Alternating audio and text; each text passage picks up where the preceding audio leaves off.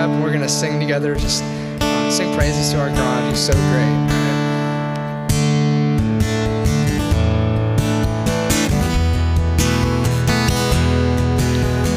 Higher than the mountains that I face, and stronger than the power of the grave. It's constant in the trial and the change. This one thing remains. This one thing, it remains. 'Cause your love never fails and never gives up, never runs out on me. Your love never fails and never gives up, never runs out on me. And your love never fails and never gives up, never runs out on me. Your love.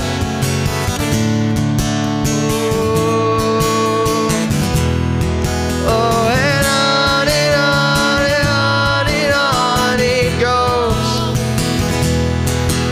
and it overwhelms and satisfies my soul. And I never ever have to be afraid. 'Cause this one thing, it remains. This one thing, it remains. 'Cause your love never fails and never gives up, never runs out on me. But your love never fails and never gives up, never runs out on me. And your love never fails and never gives up, never runs out on me. Your love. Oh, and then in life I'm confident, covered by the power of your great love. My debt is paid. There's nothing that can separate my heart from your great love. In death, in life, I'm confident, covered by the power of your great love. My debt is paid, and there's nothing that can separate my heart from your great love. 'Cause your love never fails and never gives up, it never runs out on me. And your love never fails and never gives up, it never runs out on me. And your love never fails and never gives up, never runs out on me. Your love.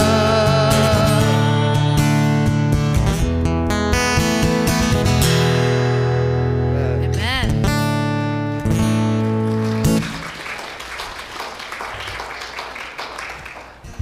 Okay, so this morning we're going to do a new song. It's called Stand in Your Love. So I'll just encourage you, if you've heard it before, sing it out, sing it proud. It's all about standing against fear and just staying strong and trusting in God's faithfulness to provide, and just knowing that you are loved and that you are cared for. And because of that, we don't have to fear. All right.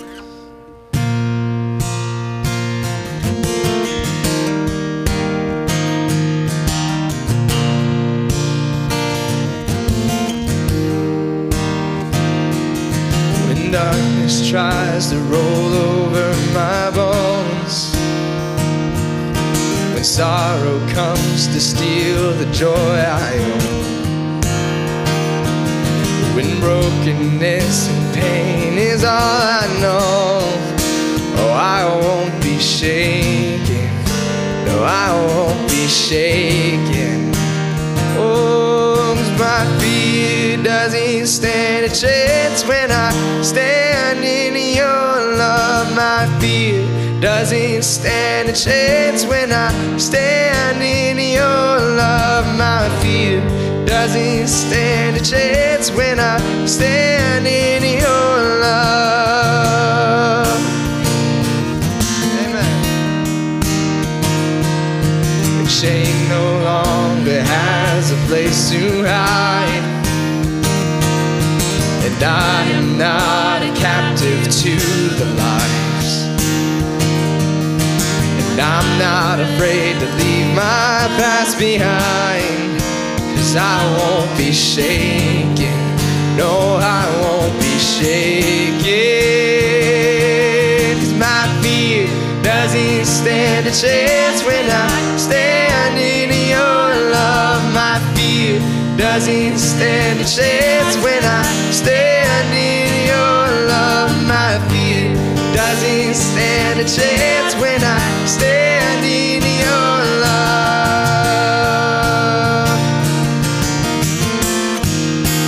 Oh, there's power that can break off every chain.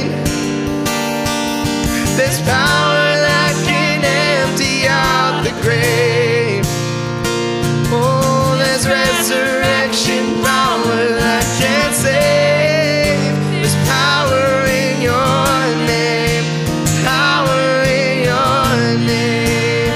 Yeah, there's power that can break off every chain. There's power that can empty out the grave.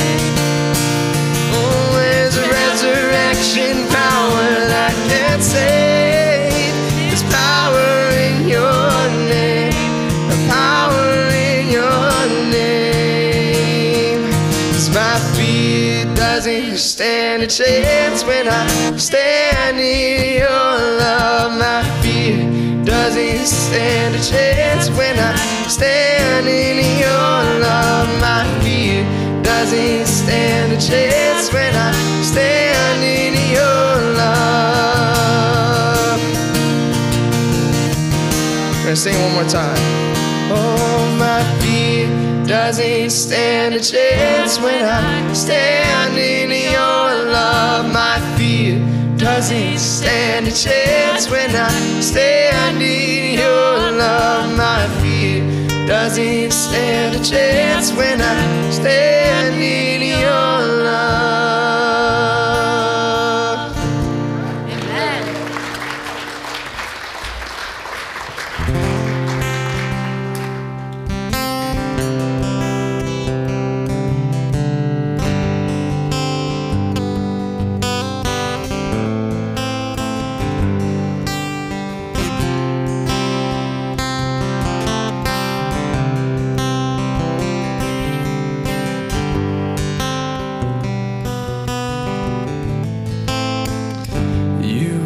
Here, moving in our midst. I worship you, I worship you. You are here, working in this place. I worship you, I worship you. You are here, moving in our midst. Yes, you are. I worship you, I worship you. You are here, working in this place. And I worship you, I worship you. 'Cause you are waymaker, miracle worker, promise keeper, light in the darkness, my God, that is who you are. Yeah, you are waymaker, miracle worker, promise keeper, the light in the darkness, my God, that is who you are.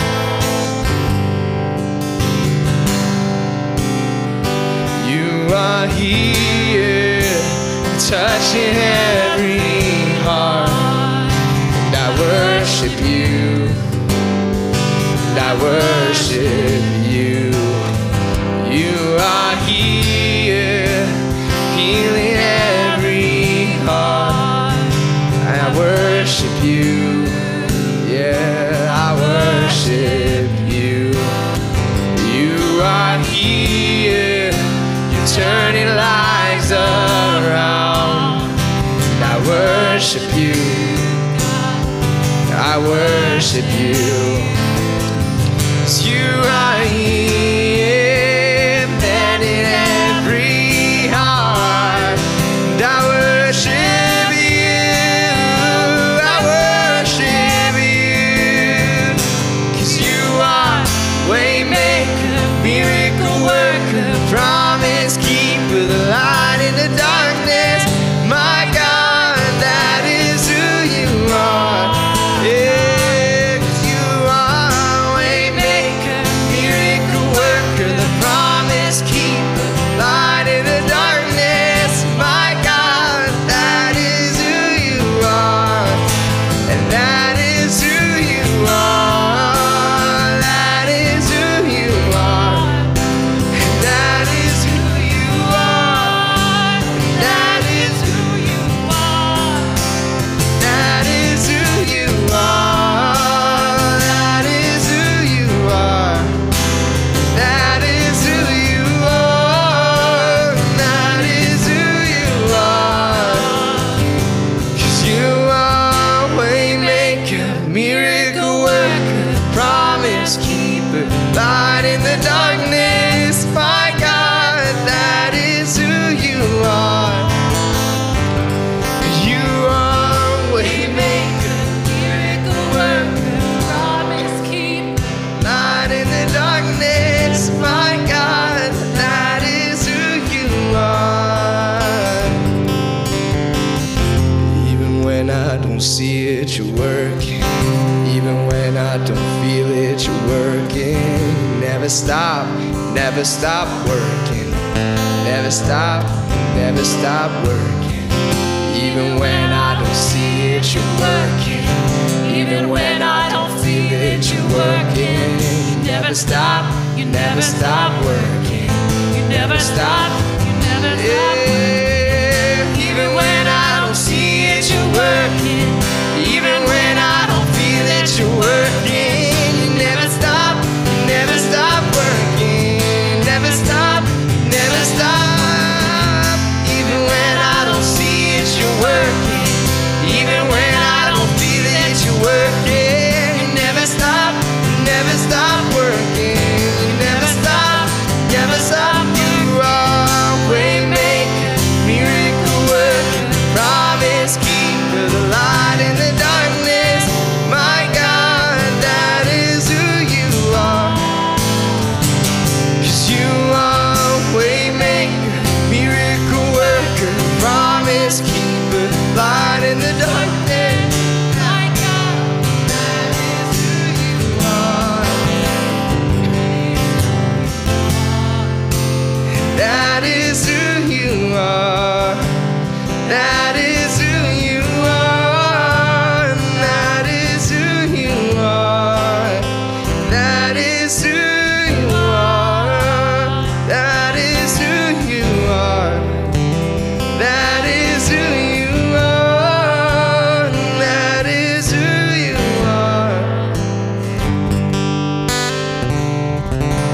Amen. Yes. All right. So all the kids can go back to their classes and everything. You guys turn, say hi to one another, say what you did over the weekend. That was kind of fun. We're gonna have Chris come back to do announcements.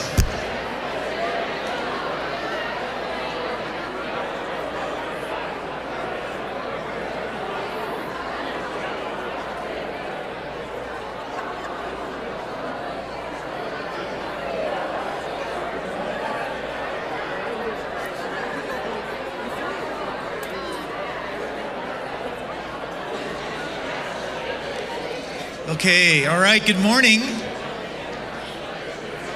Everybody, take a seat. Hey, welcome to Linworth. And my name's Chris, and just got back from a sabbatical. Glad to be back, and appreciate all of your support of our pastors doing this on a periodic basis. And I certainly do feel rested, and got a lot of great learning done. It was only 5 weeks, so it felt like a long time to me, but I'm sure from your perspective it just flew. So thanks, George. Well, good morning to all of you. We got a special service this morning. I want to welcome any of you that are our guests this morning. If you're watching online, welcome if you're watching online. And if you're just new to Linworth, we want you to feel free to get some information about us. Stop at our welcome desk after the service. We've got a gift bag we'd love to give you with some information about who we are and about how to get more involved and engage at Linworth. We want to bless you in that way. And there's a Connect card in front of you there in the little basket in the seat in front of you. If you could fill that out for us, and you can drop that in one of the offering baskets after the service out in the lobby. So we'd love to hear from you, and love to again get you involved and get you engaged in our church. We're going to have a special announcement here in a moment. I just want to mention a couple things. One is, remember, Discover Life is quickly coming. I'm just love this aspect of our church life. It's been so life-giving the last 2 or 3 years. We used the Alpha videos, the first 3, in order to introduce our friends to who Christ is and what is this gospel that we believe. So again, I know we've been telling you a lot about it, but we want to encourage you to pick up these cards. They're around the welcome desk area. And again, include a friend, plan on coming, and we'd love to have you. It's going to begin here in just a few weeks. Again, you can look online and get all the information for Discover Life. And then finally, in a couple weeks, we're going to have our next celebration service coming at the end of this month, the 5th Sunday. And I want to particularly emphasize, if you are a follower of Jesus, if you've made a commitment to Jesus, we want to encourage you to represent that commitment in baptism. Baptism is the sort of introductory way that we declare to ourselves and declare to others that we are beginning to follow Jesus. So let us know through the office, or let us know in the Connect card if you are interested in baptism. There also is a brochure on our welcome table that explains baptism and what it means here at Linworth. So with that, Rich, you want to come up along with Lisa and Caleb and Alex? Give those guys a hand if you want.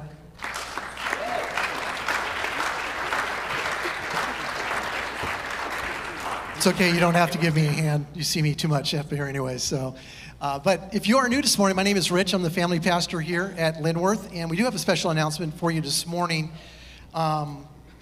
So let me set this up a little bit. You know, obviously we've come out of a very challenging time the last few years with the whole COVID thing.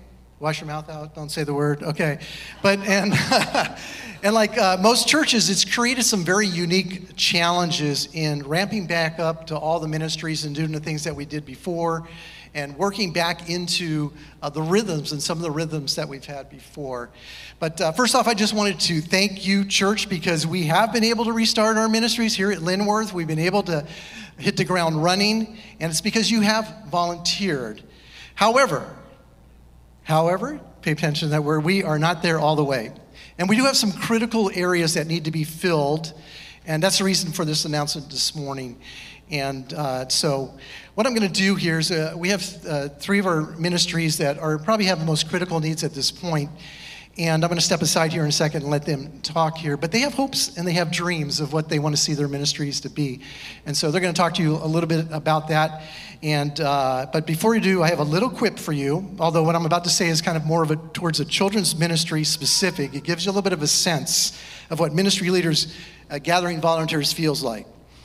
It has been said that it is easier to find a unicorn than to find a church that has all their children's ministry volunteer spots filled. So, Caleb, you want to start off? Yeah. Okay. All right, thank you.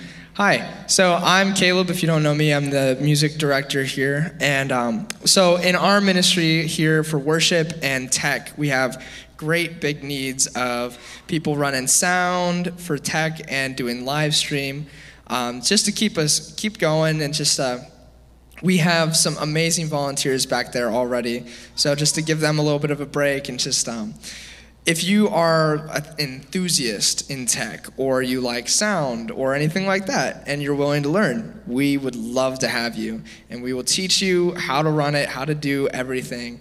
And we're going to be advancing that, upgrading that, making it easier for volunteers. And up here on stage, we are looking for musicians. So drummers, keys, vocalists, anything, really.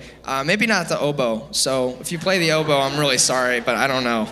Maybe.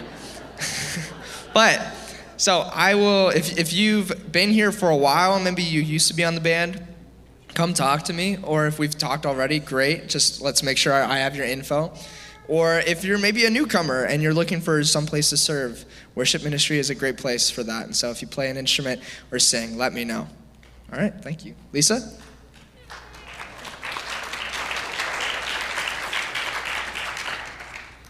A couple of weeks ago, I had the opportunity to lead a session of a Bible study we're running this summer for elementary age girls. And that Sunday we were talking about God's purposes for our lives. And it was awesome. The kids had wonderful, insightful things to say. And I walked away just, this is good. I want every kid in Linworth to have an experience like what the kids at this Bible study were having. But there are two things that we need to address in order for that to happen. Number one, right now we're operating within an extremely narrow staffing margin behind the scenes administratively, which really limits our capacity to move our ministry forward. So if a volunteer gets sick or goes on vacation, if new families come, or even if we have a high attendance day for our regular attenders, we don't have the staffing capacity to handle these normal, and they're all good except for the sick part, situations. And so we have to modify our lesson, we have to close a classroom, and we don't want to do that. So the other thing is especially in the elementary age, we need to get our class size smaller. We have kindergarten through 5th grade together at this point, and that helped us stay afloat during COVID. And some cool things have come from that, but we can't stay big all the time. There's a big difference between a kindergartner who's learning to read and a 5th grader who can definitely read and write and can talk about more abstract things. And so we need to get the class size smaller. These challenges stem from the same basic problem. Do you know what that is? We need more volunteers. So just to give you some idea, in the winter of 2020, before the pandemic hit, we had 108 kids we were regularly serving from birth through 5th grade. And our volunteers generally served once a month, and we had a monthly team of about 75 people. So this spring, we were serving 116 children. We weren't operating an infant nursery, so we started from 12 months through 5th grade, and we had a volunteer team of 59 people. So in case you didn't quickly do that calculation in your head, that's a 27% reduction in teachers and about a 7.5% increase in students, not calculating the infants. That makes the calculation worse. So anyway, an investment of just 2 hours a month in a classroom or behind the scenes would make a dramatic difference in what we could do with our kids. Our screening process is online. You serve once a month. You're with a team of people that help you. You don't have to get supplies or plan anything. No, crazy talk. I'm serious. All you have to do is read the lesson and then show up and let God work through you. So come talk to me after the service.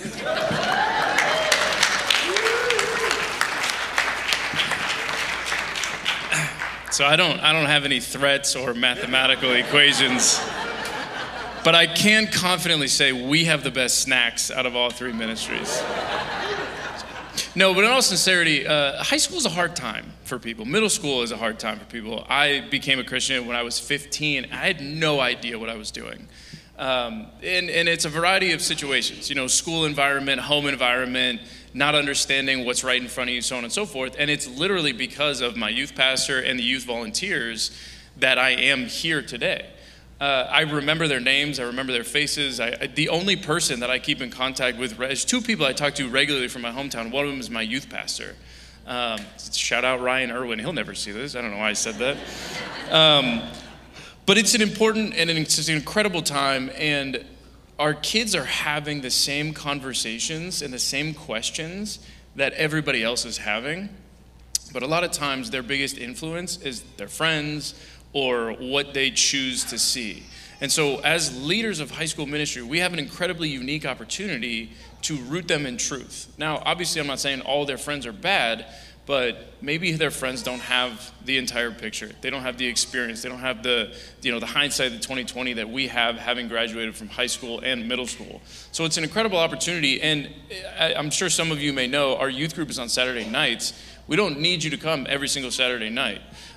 For 3 hours a week, you can get invested. And but we have opportunities. Our middle school meets on Wednesday nights. We have discipleship groups. We're looking also for like chaperones for big events, things like that. So ask me questions, let me know, email me, call me. My number is 814-602-0784. That number, once again, is 814-602-0784.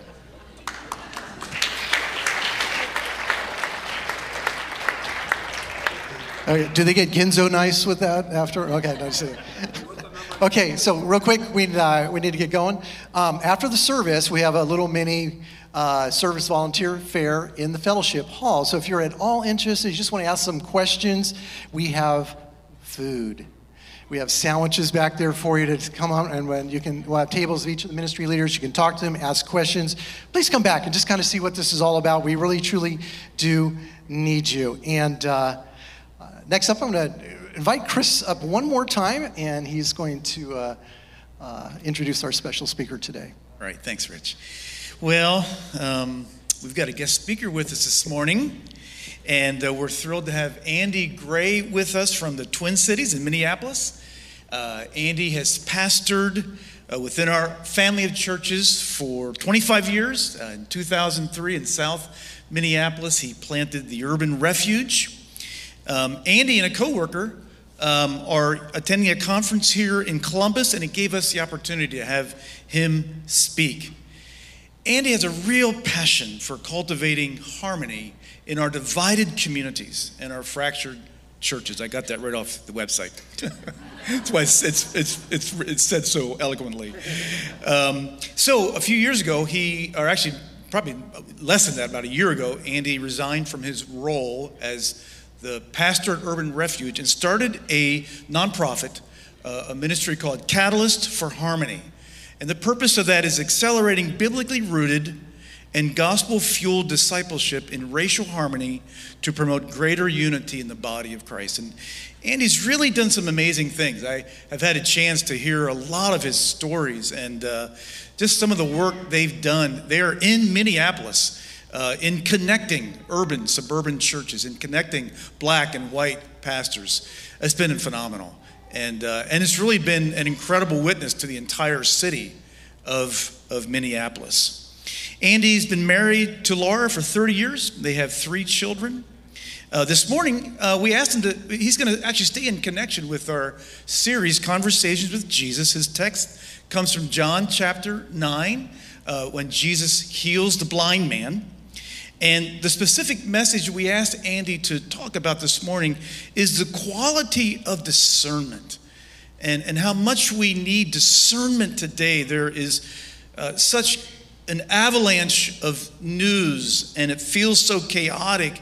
It comes from every direction. There's all these competing, agenda-laden narratives. How do we biblically discern through this? Discernment is a way of seeing that's biblically rooted, and it will bear fruit. And the fruit that it will bear, it will help us in the church to interact with one another with greater wisdom and truth and grace and humility. And it will also help us to interact with our non-Christian neighbors with truth and with empathy. So I think Andy's talk is going to really move the needle in helping us be a church, as I was praying this morning, to be a church that becomes more effective of being in the world, but not of the world. And that's where we want to be. So let's give Andy a really, really warm Linworth welcome.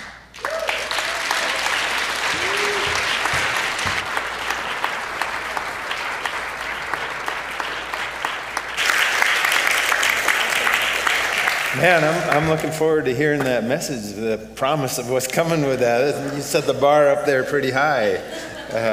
Well, hey, I really appreciate being with you. And I know even bringing up that this person's going to talk about stuff that might hit on racial dynamics, maybe already set a few of you on needles, or maybe the hair's gone up on the back of your head and you're wondering, where's this going to go? What's this going to be about? Let me give you my overarching umbrella here. As Chris said, I have a relentless passion for oneness and unity. Because I believe Jesus does too. In fact, in the New Testament, every single book in the New Testament addresses unity and oneness. God calls us to live in harmony, Romans 12:16. And what I think he's getting at there is it's a mindness of the soul, of your being. And it means to affect your affections, your conscience, and your will. That's the way you feel, the way you think, and the way you act toward your neighbor. The scripture tells us to love the Lord your God with all your heart, all your soul, all your mind, and all your strength. It's not just one facet, it's our whole being. What if we take that, and I think it's appropriate to say, and love your neighbor like that, with your heart, with your soul, with your mind, with your being. And so we have to consider how we live with one another in so many areas, in the context of your family, your workplaces, in the church, especially when we say loving one another is to be one of our greatest testaments, our witnesses of the reality of who Jesus is to the world, but we're doing so in places of tension and division. I think it breaks God's heart, it breaks my heart. So what I want to talk to you about today is discernment, and I think that lands a little bit in that conscious place, that what you think and how you think about things. And as Chris said, we have this avalanche, this myriad of content coming at us, from the palm of our hands to the television screens to friends to all different kinds. We're just bombarded with all different kinds of perspectives, and discernment is critical. It is really necessary. Consider this passage, though, from Proverbs, which is called the wisdom book because it's filled full of wise expressions that help guide us and move us how to live in a greater sense of capacity and wise thought that we demonstrate and carry out in our relationships. And it says this in Proverbs 26:4-5, do not answer a fool according to his folly, or you will be like him yourself. Very next verse, answer a fool according to his folly, and he'll be wise in his own eyes. Like, what are you supposed to do? Are you supposed to answer or not answer? Is that your dilemma? You ever face that on social media? Do I enter in or not? Do I read the comments or not? Do I open my mouth or not? Do I say what I think or what I feel or not? And we have all kinds of complexities and dynamics that are going on, and it really takes discernment. And I imagine you can feel the tension in this passage alone. And there have been situations, of course, that have risen up in our context and hit the news, and big stories come on, and it produces tensions and emotions and feelings, and we have to wonder, what do we do? And there's risk associated with our actions. Some things are really easy to discern, like there's a load of dishes that are all dirty on the counter. They probably should be washed before I eat off them. It's not hard to discern. But it's input that you take, and then you make a decision based on what you understand or see, right? Other dynamics are gut-wrenchingly difficult. Several nuances and options to consider, and one course of action could be a good outcome, but it may upset a whole group of people. Real and lasting consequences can be hanging in the balance. And so we need discernment on what to do. I like this. Mark Labberton wrote this. He said, discernment is a bold and daring endeavor that requires a risk. It's an act of faith, not of certainty. Anything you want me to do to adjust this so that we don't get that ringing, let me know. Either that or it's the Holy Spirit speaking to all of us. Discernment, it's a bold and daring endeavor. It's not a precise science. Understanding the right thing to do at the right time and in the right way is not a formula. We have to be dependent on the Spirit, dependent on God to give us discernment. Now, when a person is said to be lacking discernment, who likes to be that person? Nobody wants to be a person lacking discernment, but we know people in situations where like, you really lack discernment in that moment. It often means they aren't giving enough thought to their choices, but it can also mean that someone is so entrenched in their thinking, they're unwilling or unable to consider the possibilities of what might be the best thing to say or do or feel, or what the path forward might be. We see this happening when it comes from everything to interpreting Scripture. People can be entrenched in that. To conversations about racial dynamics, people can be entrenched there. And certainly in the political realm, people can be entrenched there. So tied to a particular perspective that even when presented with some contrary information or something that's incongruent, it's just incredibly hard to process and discern. So there's vulnerabilities that hinder our discernment, and that's what I want to talk to you about today. And one of them is context. Context is the blend of life, experiences, and culture that shape the lenses of how we see God and how we see others.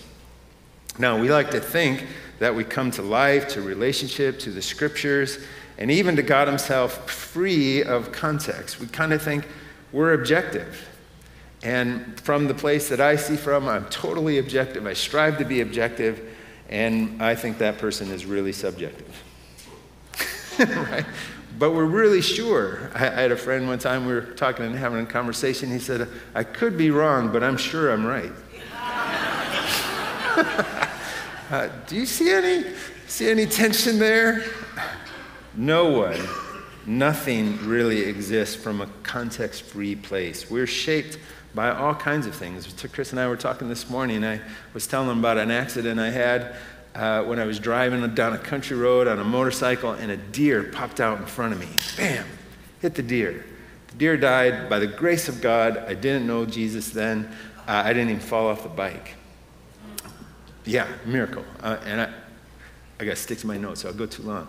But I can tell you, now every time I drive down that country road, I have been impacted by what happened in that moment. I feel things, I have concern, I'm increased awareness, all kinds of dynamic. Because of what happened, it shaped me. My family was riddled with divorce. That shaped my context, my thought about marriage and concerns and fears and all kinds of things. We're constantly influenced by our context. I like this quote. The reality is our social context intersects with our spiritual context. This is often a dilemma because our social experience is, or I would say can be, thicker than we think, while our spiritual experience can be quite often thinner than we think. The thick blanket of economics, geography, culture, language, ethnicity, and education surround us such that it can become our principal context rather than our life in God and our life with God's people. we can be shaped by a number of different things. And I think actually God designed us that way, to be in relationship, to be influenced by one another. That's what discipleship is all about in a big way, right? How we are influenced and shaped and moved as we live in relationship. And God's call to live in the context of relationship, he designed us that way.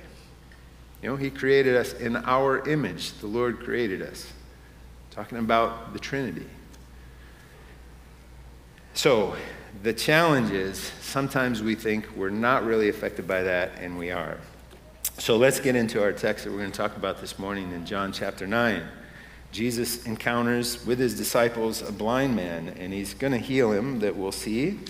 And various people are there when it's happening.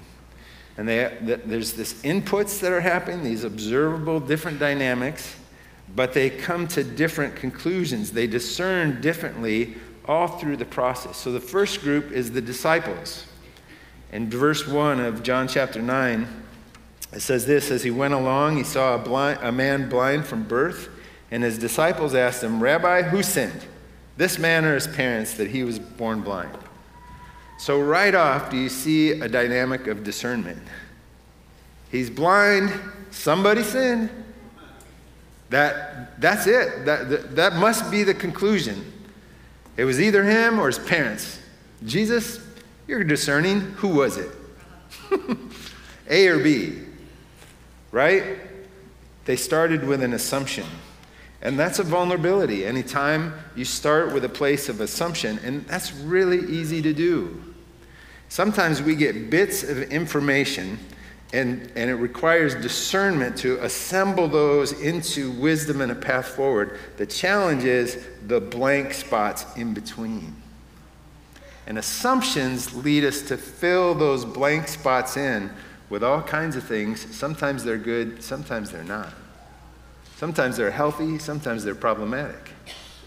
Sometimes they're humble and movable, sometimes they're rigid, entrenched, and prideful. They had a previously determined process for what it means for someone to be blind, and weren't considering the possibility that anything else could be going on. They reduced it. Assumption is a guess based on very, very little information. Presumption is a guess based on some information.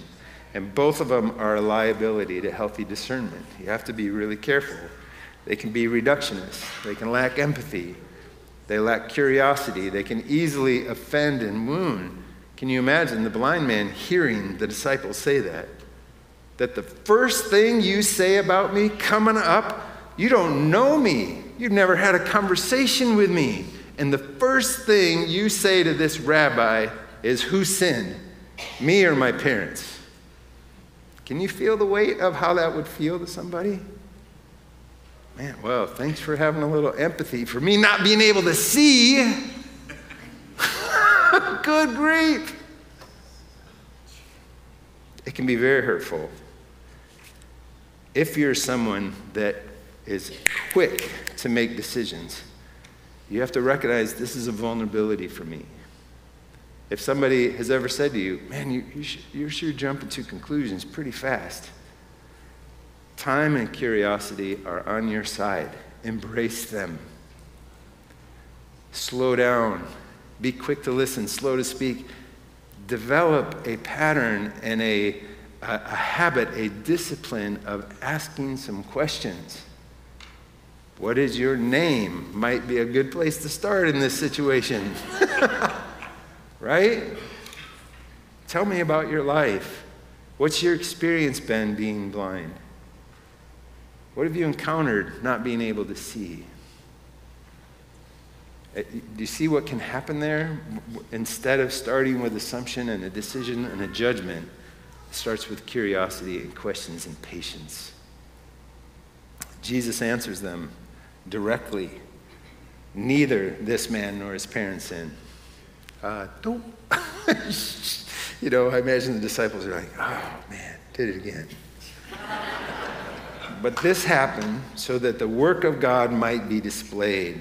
As long as it is day, we must do the work of him who sent me. Night is coming when no one can work.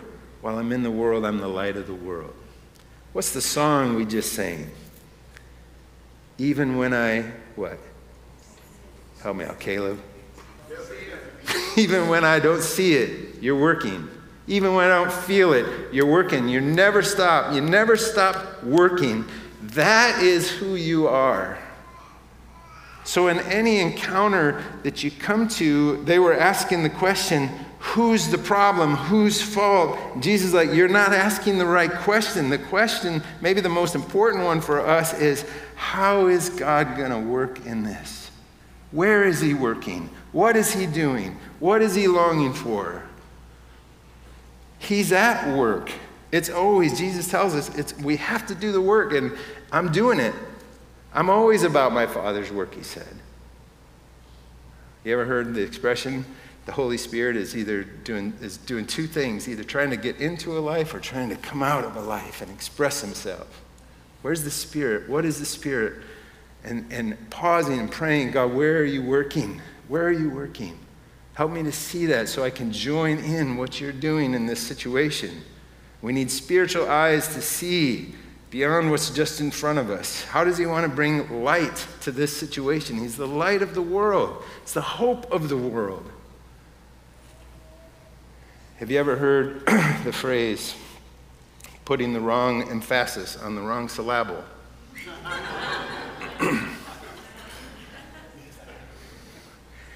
The blind man did not serve as a demonstration for the impact of sin. Rather, all of us serve as a demonstration of the possibilities of the power and the love of Jesus Christ. Big difference. Such a different perspective. What are we looking for? Are we looking for fault and blame? Or are we looking for hope in Jesus in every situation? The emphasis is on God's glory through the possibilities of his mercy, his grace, and his love, and we need to do well to focus our discernment of action and thought and affections toward that hopeful outcome and movement of Jesus. Now, even if temporal consequences are part of a necessary action, right? It doesn't mean that there aren't painful things that happen. It doesn't mean there are times when you discern and like, yeah, we're going to have to make this hard decision. There's truth that needs to be talked about. There's consequences for decisions and things that happen when we're discerning. This is a path forward and it will be painful, but still on the other side, we're hopeful. The Holy Spirit brings conviction in our life, not condemnation. Jesus heals him. And he, chooses this combination of dirt and saliva and tells him to go wash in the pool. I don't know why that happened. There's probably, we're not going to talk about that today. I will say this though, sometimes Jesus makes crooked what we want to make straight. And we think it should just be like this. And Jesus could have just spoke healing, right? He could have just said, you're healed. Open your eyes. But he required him to go through this process, this strange dynamic. And, he didn't, like, hey, the disciples didn't come along and say, hey, maybe we should all like, get ready to spit. Jesus is going to do something.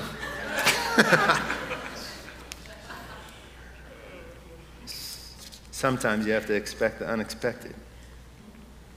The next group of folks we see are his neighbors. And these are the folks that knew him his whole life.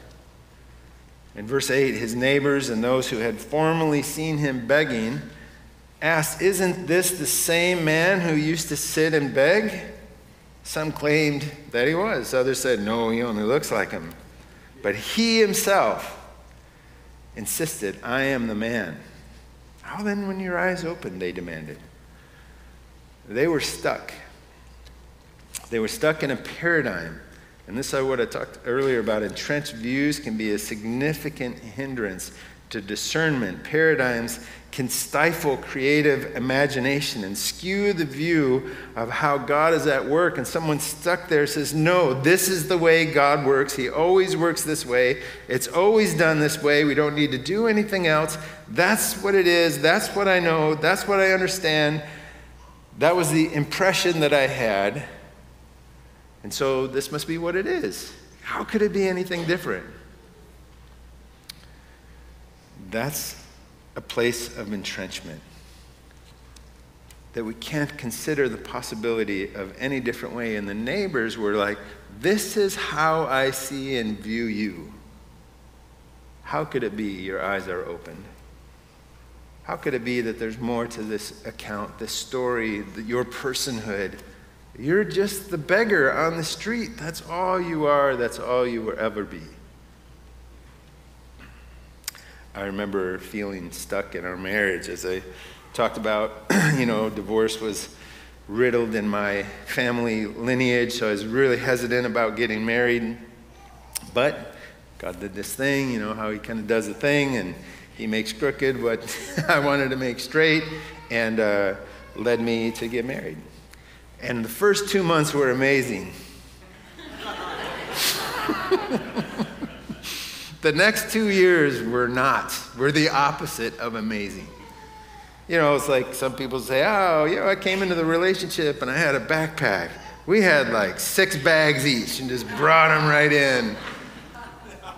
All kinds of dysfunction, all kinds of poor communication and tension and differences on everything. She grew up with 3 girls, and I'm not a girl, and we just communication. We had just all these issues, I just had loads of junk. And I remember coming to the conclusion, Lord, I know you don't want divorce, so you can take one of us home now. And humbly, Lord, I don't care who it is. But it needs to be me? Okay. I was stuck in this is going to be the rest of my life, a bad marriage. And the only way out is, until death do us part. That would be a sad way to live, wouldn't it? A very entrenched place to live. We were getting coaching and counseling, and what was happening is my wife was changing and shifting and moving, but I was stuck in a place of that's what it's like. And so anything that would trigger those things in our relationship, here we are again. Not seeing that, sometimes I think marriage or a relationship or trying to work in harmony is a little bit like, when you look close up, it looks like this. It's up and down and up and down. And when you're down here, it feels horrible. But when I step back and look at a bigger picture, it's a little bit more like this.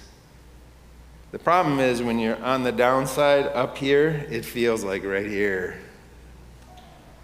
But I was stuck here, like this is what it is and it will always be. And the Lord struck me with Isaiah 43:18, forget the former things, do not dwell in the past. See, I'm doing something new. Now it springs up, making a way in the desert, stream in the wasteland. Do you not perceive it? I'm at work. Your wife is changing, transforming, and you are assigning her a place in your heart, in your affections, in your conscience, in your will. You have determined that is who you are. And I had to repent and get on my knees and say, God, you're doing new things. I need to appreciate my wife more and see what's happening, see how you're working. June 27th, 2 weeks ago, we celebrated 30 years of being married. Yeah.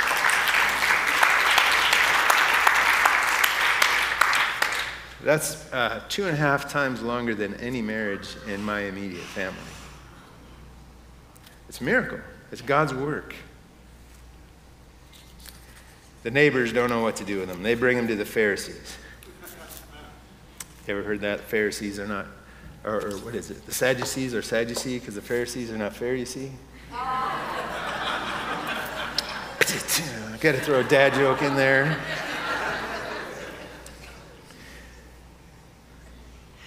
The religious leaders of the day, the Pharisees, had a hard time with discernment sometimes. Jesus had probably some of the harshest words that he spoke in the New Testament were to this group. So they bring him to the Pharisees, the man in verse 13 who had been blind, and now the day on which Jesus had made the mud and opened the man's eyes was the Sabbath. Therefore the Pharisees also asked him how he had received his sight. He put mud on my eyes, the man replied, and I washed, and now I see.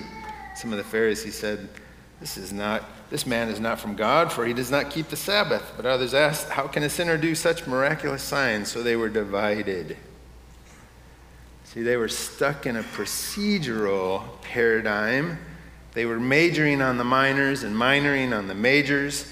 They were so focused. Wait a minute. Jesus told you to do work on the Sabbath by making mud and putting it on your eyes and washing. That's kind of work. That's work, and it's on the Sabbath. They were so focused and concerned about that they were missing, hey, I can see. I couldn't see. And you're worried about making mud? That's what you're focusing on? And see, when you get entrenched in procedure, it is a recipe for legalism. And that hinders our discernment. As I said, Jesus had some harsh words for him in Matthew 23 and 24. Woe to you, teachers of the law and Pharisees, you hypocrites! You give a tenth of your spices, your mint, your dill, your cumin. But you have neglected the more important matters of the law, justice, mercy, and faithfulness. You should have practiced the latter without neglecting the former. You blind guides, you strain out a gnat but swallow a camel. That is focusing and zeroing in on procedures rather than what is the work of Jesus and he's doing here. What are the important things, the big picture things that he is calling us to do? What does love look like in this situation? What does justice look like in this situation? What does mercy look like in this situation? What is understanding? What is moving towards God's picture of harmony and his call for us to live in oneness? How do we put our emphasis towards those things instead of focusing on all of the procedures, straining on the gnat but swallowing a camel? What is the weightier matter here? That should be our prayer. God, when these things are complex, when they're nuanced, when they're difficult, God, what's the weightier matter here? What are the things that we should really focus on? What's important? What's the most important here? The Pharisees were struggling with even believing he was healed. And because they're stuck in that place and they're concerned about procedure and other things that we'll see, their strategy seems to be, how do we discount this person's story? How do we ignore the reality of what he's doing? We don't want to deal with this disruption. I think it's interesting in verse 17, it says, finally they turned to the blind man like, hello, I'm here. This is what we do in complex situations sometimes. They didn't talk to the person that it was actually happening to. They were talking about him even when he was around. And we talk to others sometimes without talking to the person involved in the situation. Do you see the risk in that? Versus going to the person that's really involved, feeling the weight, impacted by a situation, and talking with them. Finally, they turned to the blind man. What have you to say about him? It was your eyes he opened. And the man replied, he's a prophet. When he said that, they did not like that. What do you mean he's a prophet? We're the prophet. We're the, all of that, and a bag of chips. We're that. We're the power here. We're the leaders. We're the ones that should be listened to. We're the experts. We're the authority. We're the ones that decide who somebody is a prophet, and if they aren't, that's our call. That's not your call. And they were bothered by it. And because if it were true that he was a prophet from the Lord, that was going to be really disruptive to what they had going on. They had a system, an ecosystem, all kinds of things that were tied to that dynamic that provided them consistency, security, comfort, accolades, a variety of different things. I will say this. Power can be incredibly blinding. And the temptation to protect an institution or a person in a position of power causes tremendous problems. If you're in a position of power, you're a leader, you own a business, you're a parent, like there's all kinds of dynamics of what power looks like. And power is not a negative thing. It's something to be stewarded. Just like money, just like wisdom, just like talents, just like all kinds of things. It's to be stewarded. And power can be used for wonderful things, and power can be used for destructive things. It's neutral. But you have to understand, how do I use this in a way that's congruent with the kingdom of God? If you have a boss that, like, man, our company makes great things, big impact, we pay people well, but we treat our employees like they're dirt, and we speak to them that way, and they can't say anything because I sign the paychecks. That's a problem. That's a poor stewardship of power. Versus someone that's in that position that is, I'm looking out for the well-being and I honor the dignity of every person that I work with. Even though I sign their paychecks, they might not even know it if they didn't know who I was, because of how we interact. Yes, sometimes I have to make hard decisions.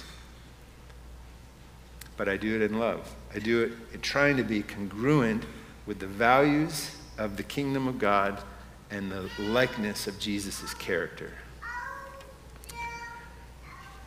I will say this, when it comes to protecting organizations or institutions, I believe God's greater desire is a restoration of individual hearts towards him than it is towards preserving an organization. I'll let you chew on that one. Institutional protection is something that we fall into that can be really problematic, because sometimes you just have to deal with the mess, and it's messy. But if things are walked through in humility in those situations, honesty, integrity, transparency, then people generally accommodate the mess. If you can be open and honest and transparent and humble about it, even though it's hard, difficult, messy, impactful, trust can be restored. Individuals can be restored. That's the hope. They take another means at discrediting the man, the miracle of Jesus. They bring in his parents now. Verse 18, the Jews still did not believe that he had been blind. Okay, so, well, you're blind, but now you see. We don't even know if you were blind. Specifically, we don't know if you were blind at birth. Let's bring his parents in here and check on him. And so they bring him in. Did he receive sight until they sent for the man's parents? Is this your son, they asked? Is this the one you say was born blind? How is it that he now can see? So what are they doing here? You ever heard of the term confirmation bias? Let's look for someone that agrees with my opinion already. Who can I find to talk to? Oh, that person will agree with me. Hey, Chris, I know you agree with me, but I need to get some counsel on this situation. Here's what I think I should do, and here's what I'm pretty sure you think I should do, and am I right? Yes? Oh, well, thank you for your help. Hey, I got some counsel, and, they just agreed with me. So that's what they were doing. Maybe his parents will agree with us, and we can we'll see it was a little bit of an intimidating aspect that they were going after. We have to ask God for a purity of heart when it comes to discernment. Like, God, help me not to be entrenched. Help me not to be so sure that I'm right that I can't be open to something. What's the truth? What's really going on? The parents responded, and they had some things hindering their discernment too. Maybe you can see it here in the text. In verse 20, we know he's our son, and we know he was born blind. It seems like I'm being really careful here. I don't want to. But how he can see or who opened his eyes, you don't know. Ask him. He's of age. He will speak for himself. His parents said this because they were afraid of the Jews. For already the Jews had decided that anyone who acknowledged that Jesus was the Christ would be put out of the synagogue. That's why the parents said, he's of age, ask him. They wanted to be innocent of anything associated with their son.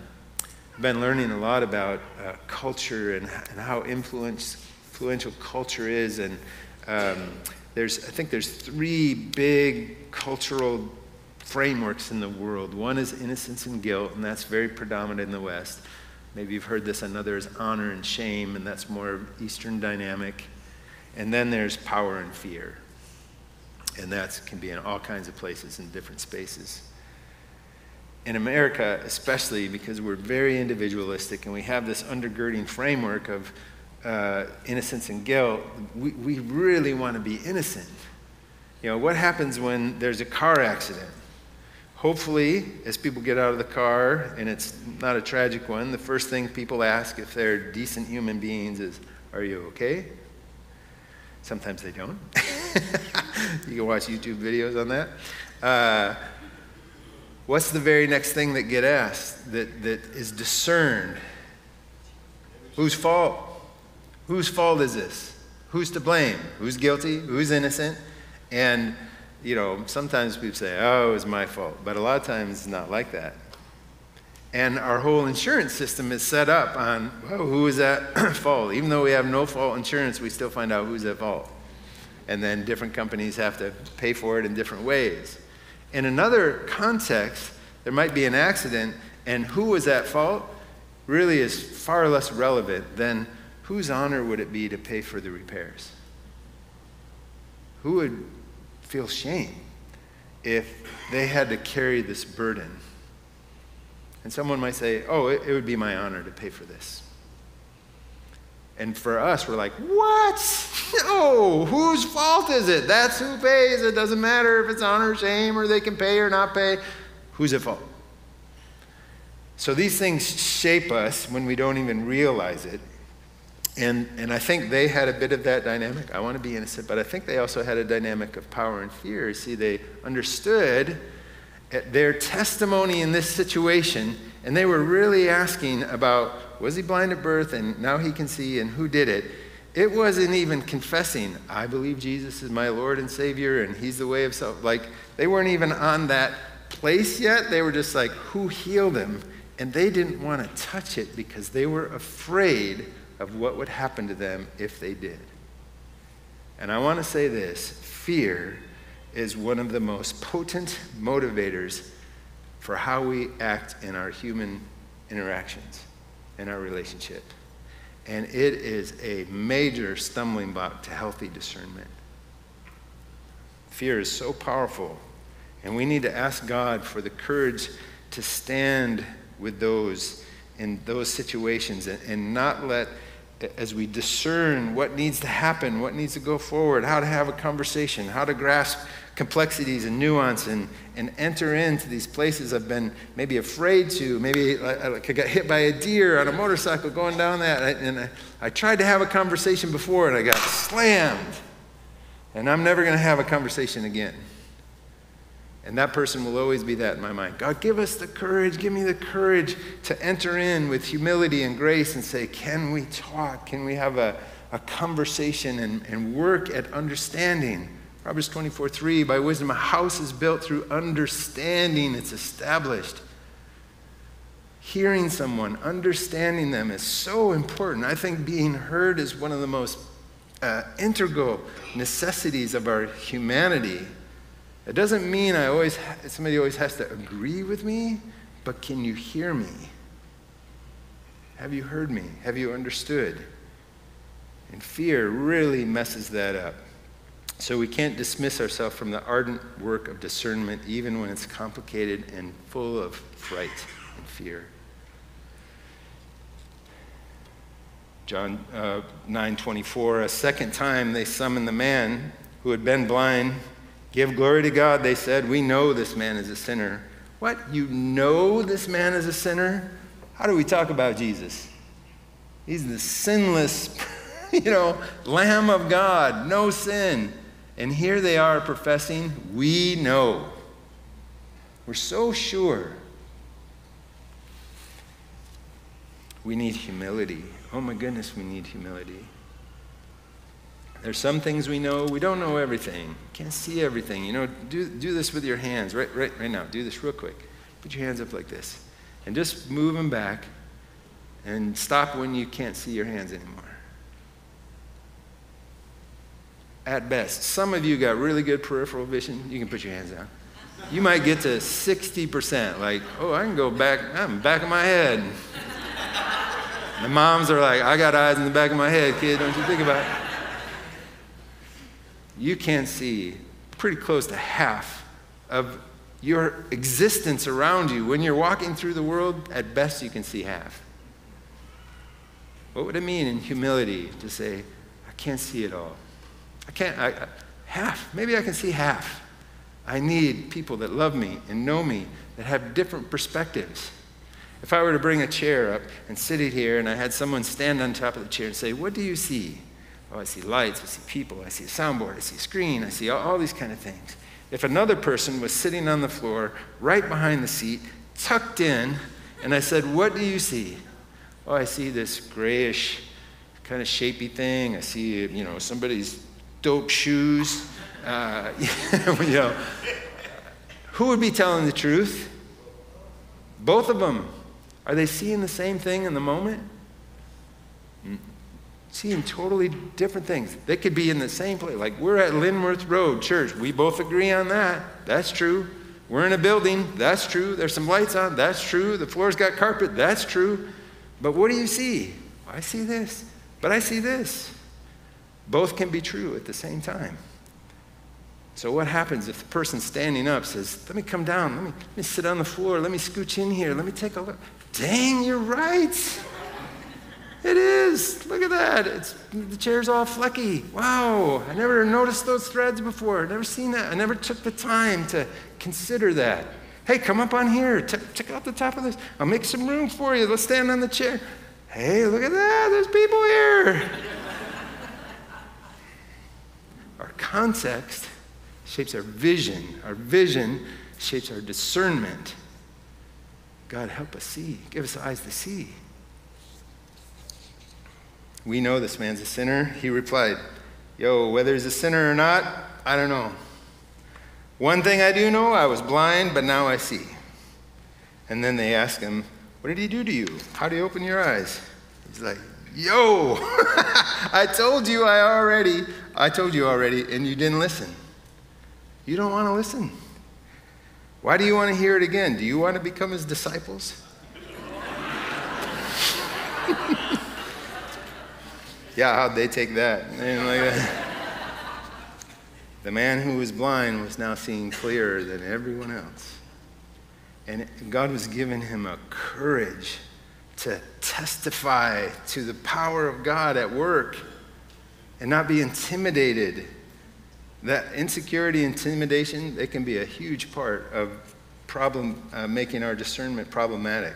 But he stuck what he knew to be true about Jesus and what he was doing. Reminds me of 1 Timothy 4:12. Don't let anyone look down on you because you're young. Set an example for believers in speech and life, in love and faith and purity. Faith is more about walking in the truth that we do know and less about the things that we don't know. We just don't know everything. We won't know everything.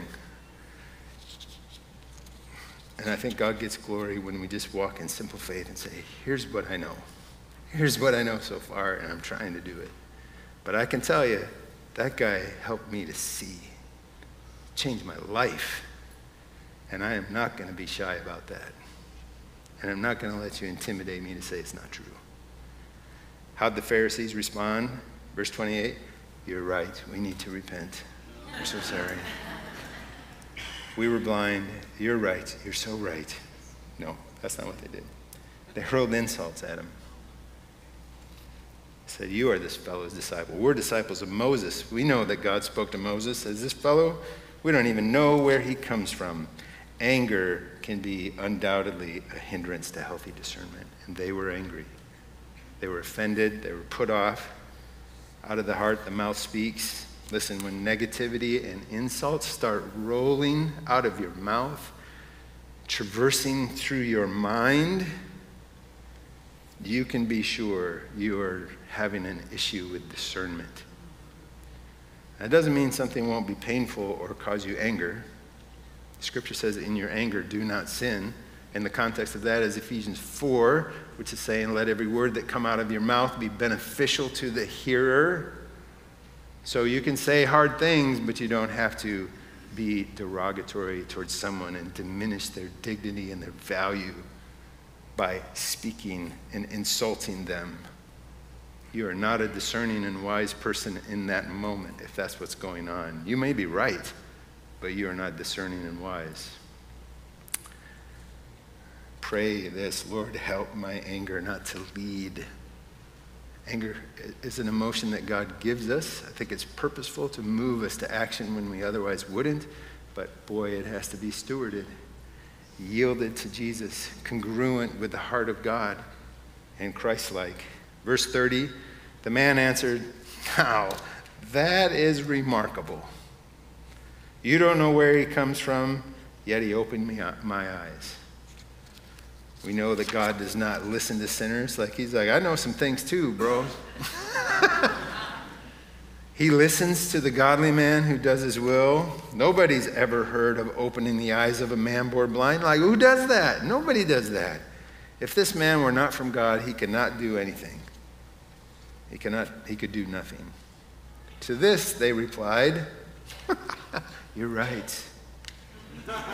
We're missing it. No. You were steeped in sin at birth. How dare you lecture us? And they threw him out. They're so defensive that they insulted, they attacked his dignity as a human being, and they tossed him out. So this is what the world does right now when it comes to complex issues. At best, and people think it's really mature to say, well, we're just going to have to agree to disagree. And then I'm going to go over here and live my life, and I'm going to have nothing to do with you. Versus, I hear you, I see you, I understand where you're coming from. I've got down on the floor and looked at your perspective. I've climbed up on the chair. I'm seeing what you're seeing. I understand where you come from. I care about you. I care about us. I want to keep going forward in our relationship. I have to tell you, I disagree about this perspective, or this is part of the path forward, or what we should do next, or understanding all of this situation. We have disagreement on this. But I don't hate you. I don't need to hate you. I love you. When Romans 12:16 is live in harmony, you get the context of that? Like there's enemy stuff going on in there, like love your enemy. Like it's not like, hey, live in harmony with everybody that thinks and acts and does everything that you do. No, it's thick with, ooh, you want me to love who? Say what? Huh? You're calling me to live in harmony with people I disagree with? And the reality is, if you sit down and have a conversation and you find the common ground of places where, we actually both have a passion for this and we care about it deeply, we're coming at it from different places, but now I understand where you're coming from now, and we don't agree on this part, but 80% of this we agree on. How can we do something together there?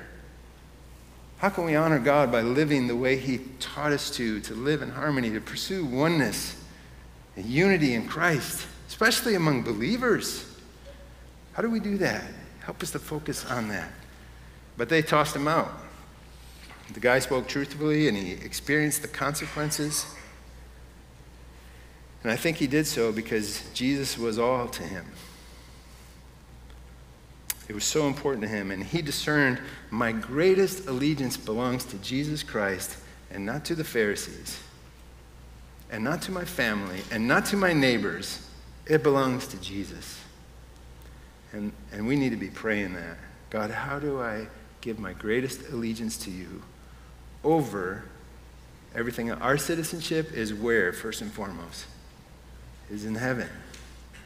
So America is below that. Some people don't think that. They think they're right there together. They're not there together. Jesus has been working all over the world through centuries and millennia before even America was even a concept. The kingdom of God is our key primary citizenship as followers of Christ. And everything else, we can have thoughts and opinions and engagement on all kinds of matters, but it is nowhere near comparison to what am I supposed to do to live congruently as a citizen of the kingdom of heaven. I'm an ambassador here for the kingdom first. That changes the game. Changes our perspective, changes our agenda, changes our narrative and our purpose. I'm here to represent Jesus. It gives us a greater elasticity. I call it holy elasticity. Rooted in the scripture, fueled by the gospel, hoped and aimed at heaven's glory. And because of that, I can stretch and bend. I can come over here and listen and understand and agree and disagree. I can move over here. I can move over here. I can be with this person. Paul said, I try to become all things to all people so that by any means possible, I can lead them to Jesus Christ. We should be pretty elastic if we have our identity rooted in Christ and locked into the kingdom of God. Amen? Amen. All right, 2 last things here. Verse 35, Jesus heard that they had thrown him out. I love that. I added this verse just yesterday. Jesus is aware. Like, don't think he's not absent of these tensions and different things going on. And he sees painful dynamics. He heard that, and he went and he found him. That's our Jesus. He runs after the one. And he comes and finds us, and he hears and understands, do you believe in the Son of Man? And he's like, who is he? And the man asked, tell me so that I can believe in him. Jesus said, you've now seen him. In fact, he's the one speaking to you. And the man said, Lord, I believe, and he worshiped him. What a great response. The one who couldn't see now could see, not just physically, but spiritually, and his eyes were getting opened and opened and opened and opened. And his response when he fully understood the work of what Jesus had done and who he fully is was like, man, Jesus, you're amazing. You've given me sight to see, opened my eyes, and now I know who you are as my Lord and Savior. You deserve everything. Those things, those relationships, those challenges, those difficulties, those disagreements, they mean so much less because I have you. You are my all. Not them thinking like me. That's not my all. You are my all, Jesus. Verse 39, Jesus said, and this is interesting because the Pharisees must have been close by. For judgment I have come into this world so that the blind will see, and those who see will become blind. Some Pharisees who were there with him heard him say this and asked, what? Are we blind too? And Jesus said, if you were blind, you would not be guilty of sin. But now that you claim you can see, your guilt remains. I don't know what all that means exactly. Jesus got some wisdom that I don't.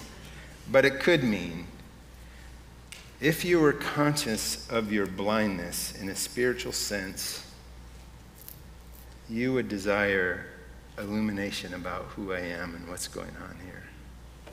But clearly you don't, and so you are blind. In the sense, the following words, you would not be guilty of sin, would mean that they would have been open to seeing the work of Jesus. But despite all the evidence that was before them, the reality of Jesus, the power that he healed, this man's response of worship, they refused to repent and they held on to their position. Even when there was clear incongruency with what they thought to be true, it was very evident before them, Jesus himself, they still held on and would not change their mind because they believed what they wanted to believe despite what was in front of them, despite evidence to the contrary. That's what entrenchment does to us. We're so locked in, like concrete. And we're like, I am not moving. My feet are buried in and I'm not going anywhere, despite all the incongruencies we might see. Jesus was claiming, I think he was hinting, or maybe directly, willful blindness carries a guilt. Someone says, I don't care. I don't care. Ultimately, I don't care if that's true. I want what I want to believe, and I don't want that to be changed. That is something that Jesus will hold us accountable for. There's a guilt associated with that. Appreciate you letting me share with you. You can come on up and we're going to worship a little more. And I think that should be our appropriate response when we get our eyes really fixed on what is the work of Jesus and how much when we do that, he helps us discern how to feel towards others, how to think towards others, and how to act towards others, and our affections, our conscience, and our will. And when we grasp a hold of Jesus, you are all, we should worship. So it's appropriate that we finish with that. Father, help us. God, help us. Give us eyes to see. Give us ears to hear. And to be most concerned about what you are doing, how you are working, and join it. Even when we can't see it, even when we can't feel it, we know that you're working because that's who you are. That is who you are. Amen.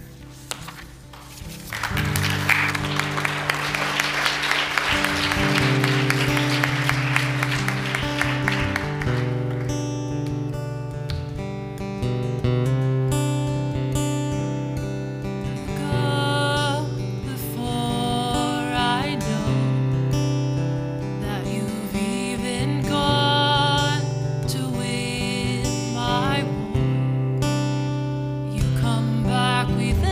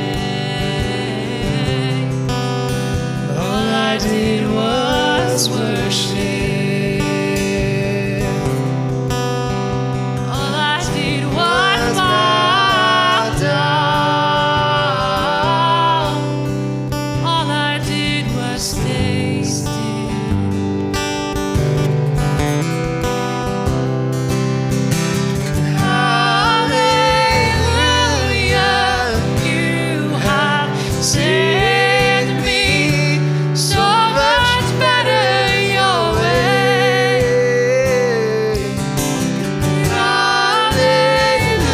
Hallelujah, great defender,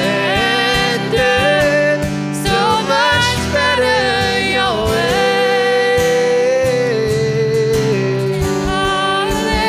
Hallelujah, you have saved me, so much better your way.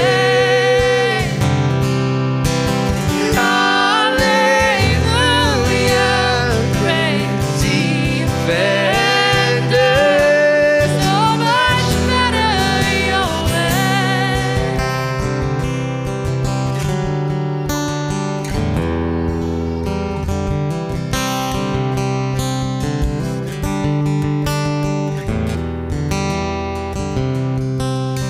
When I thought I lost me, you left me. You introduced me to your love. You picked up all my pieces, put me back together. You are the defender of my heart. When I thought I lost me, you knew where I left me. You introduced me to your love. You picked up all my pieces, put me back together. You are the defender of my heart. And hallelujah, you have saved me, so much better your way.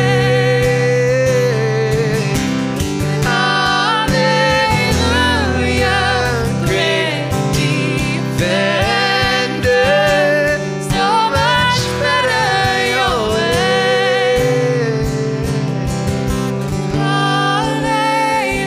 Hallelujah, you have saved me, so much better your way.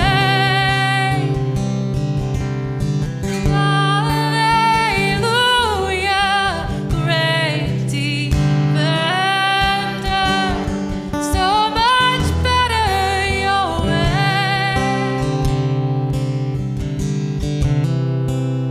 And all I did was pray. All I need to do is worship. Lord, I will just walk on. I'm just gonna stay still.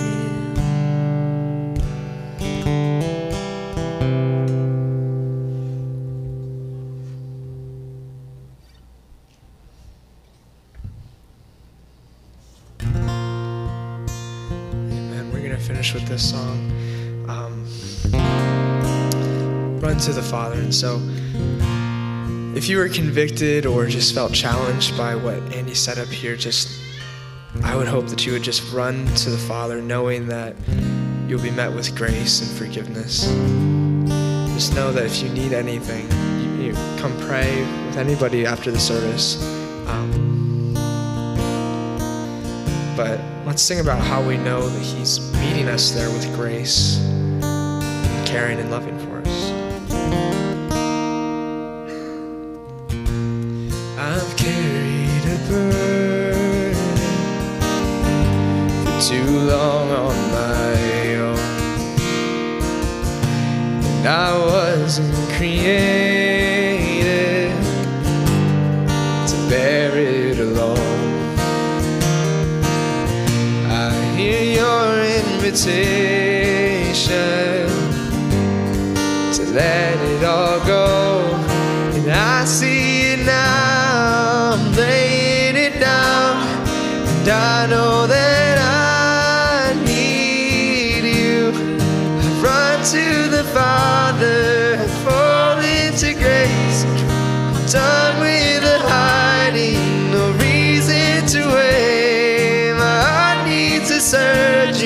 My soul needs a friend, so I run to the Father again and again and again and again. Oh, oh,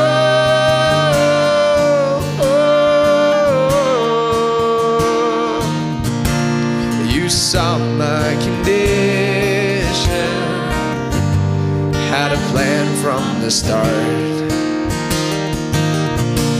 Your son for redemption is the price for my heart. And I don't have a context for that kind of love. I don't understand, can't comprehend.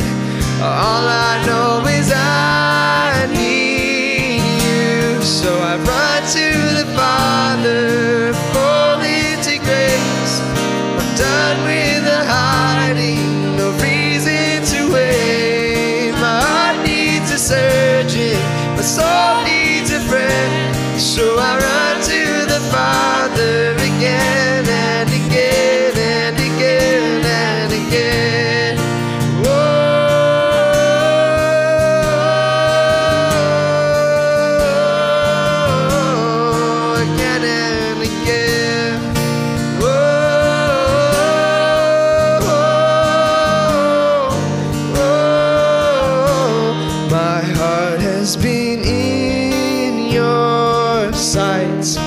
Long before my first breath, running into your arms is running to life from there. And I feel this rush deep in my chest. Your mercy is calling out, just as I am. You pull me in, and I know I need you now. I run to the Father, fall into grace, 'cause I'm done with the hiding, no reason to wait. My heart needs a surgeon, my soul needs a friend. So I run to the Father again and again. I run to the Father, I fall into grace, and I'm done with the hiding, no reason to wait. My heart found a surgeon, my soul found a friend. So I run to the Father again and again and again and again.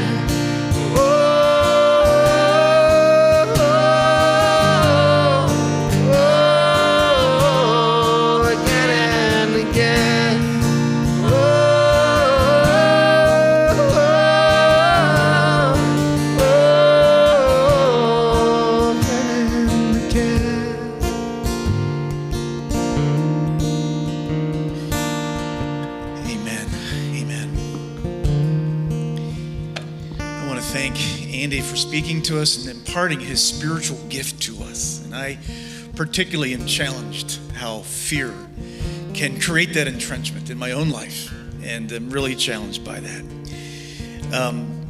Before our benediction here, I just want to remind you again, join us after the service. You can come up for prayer.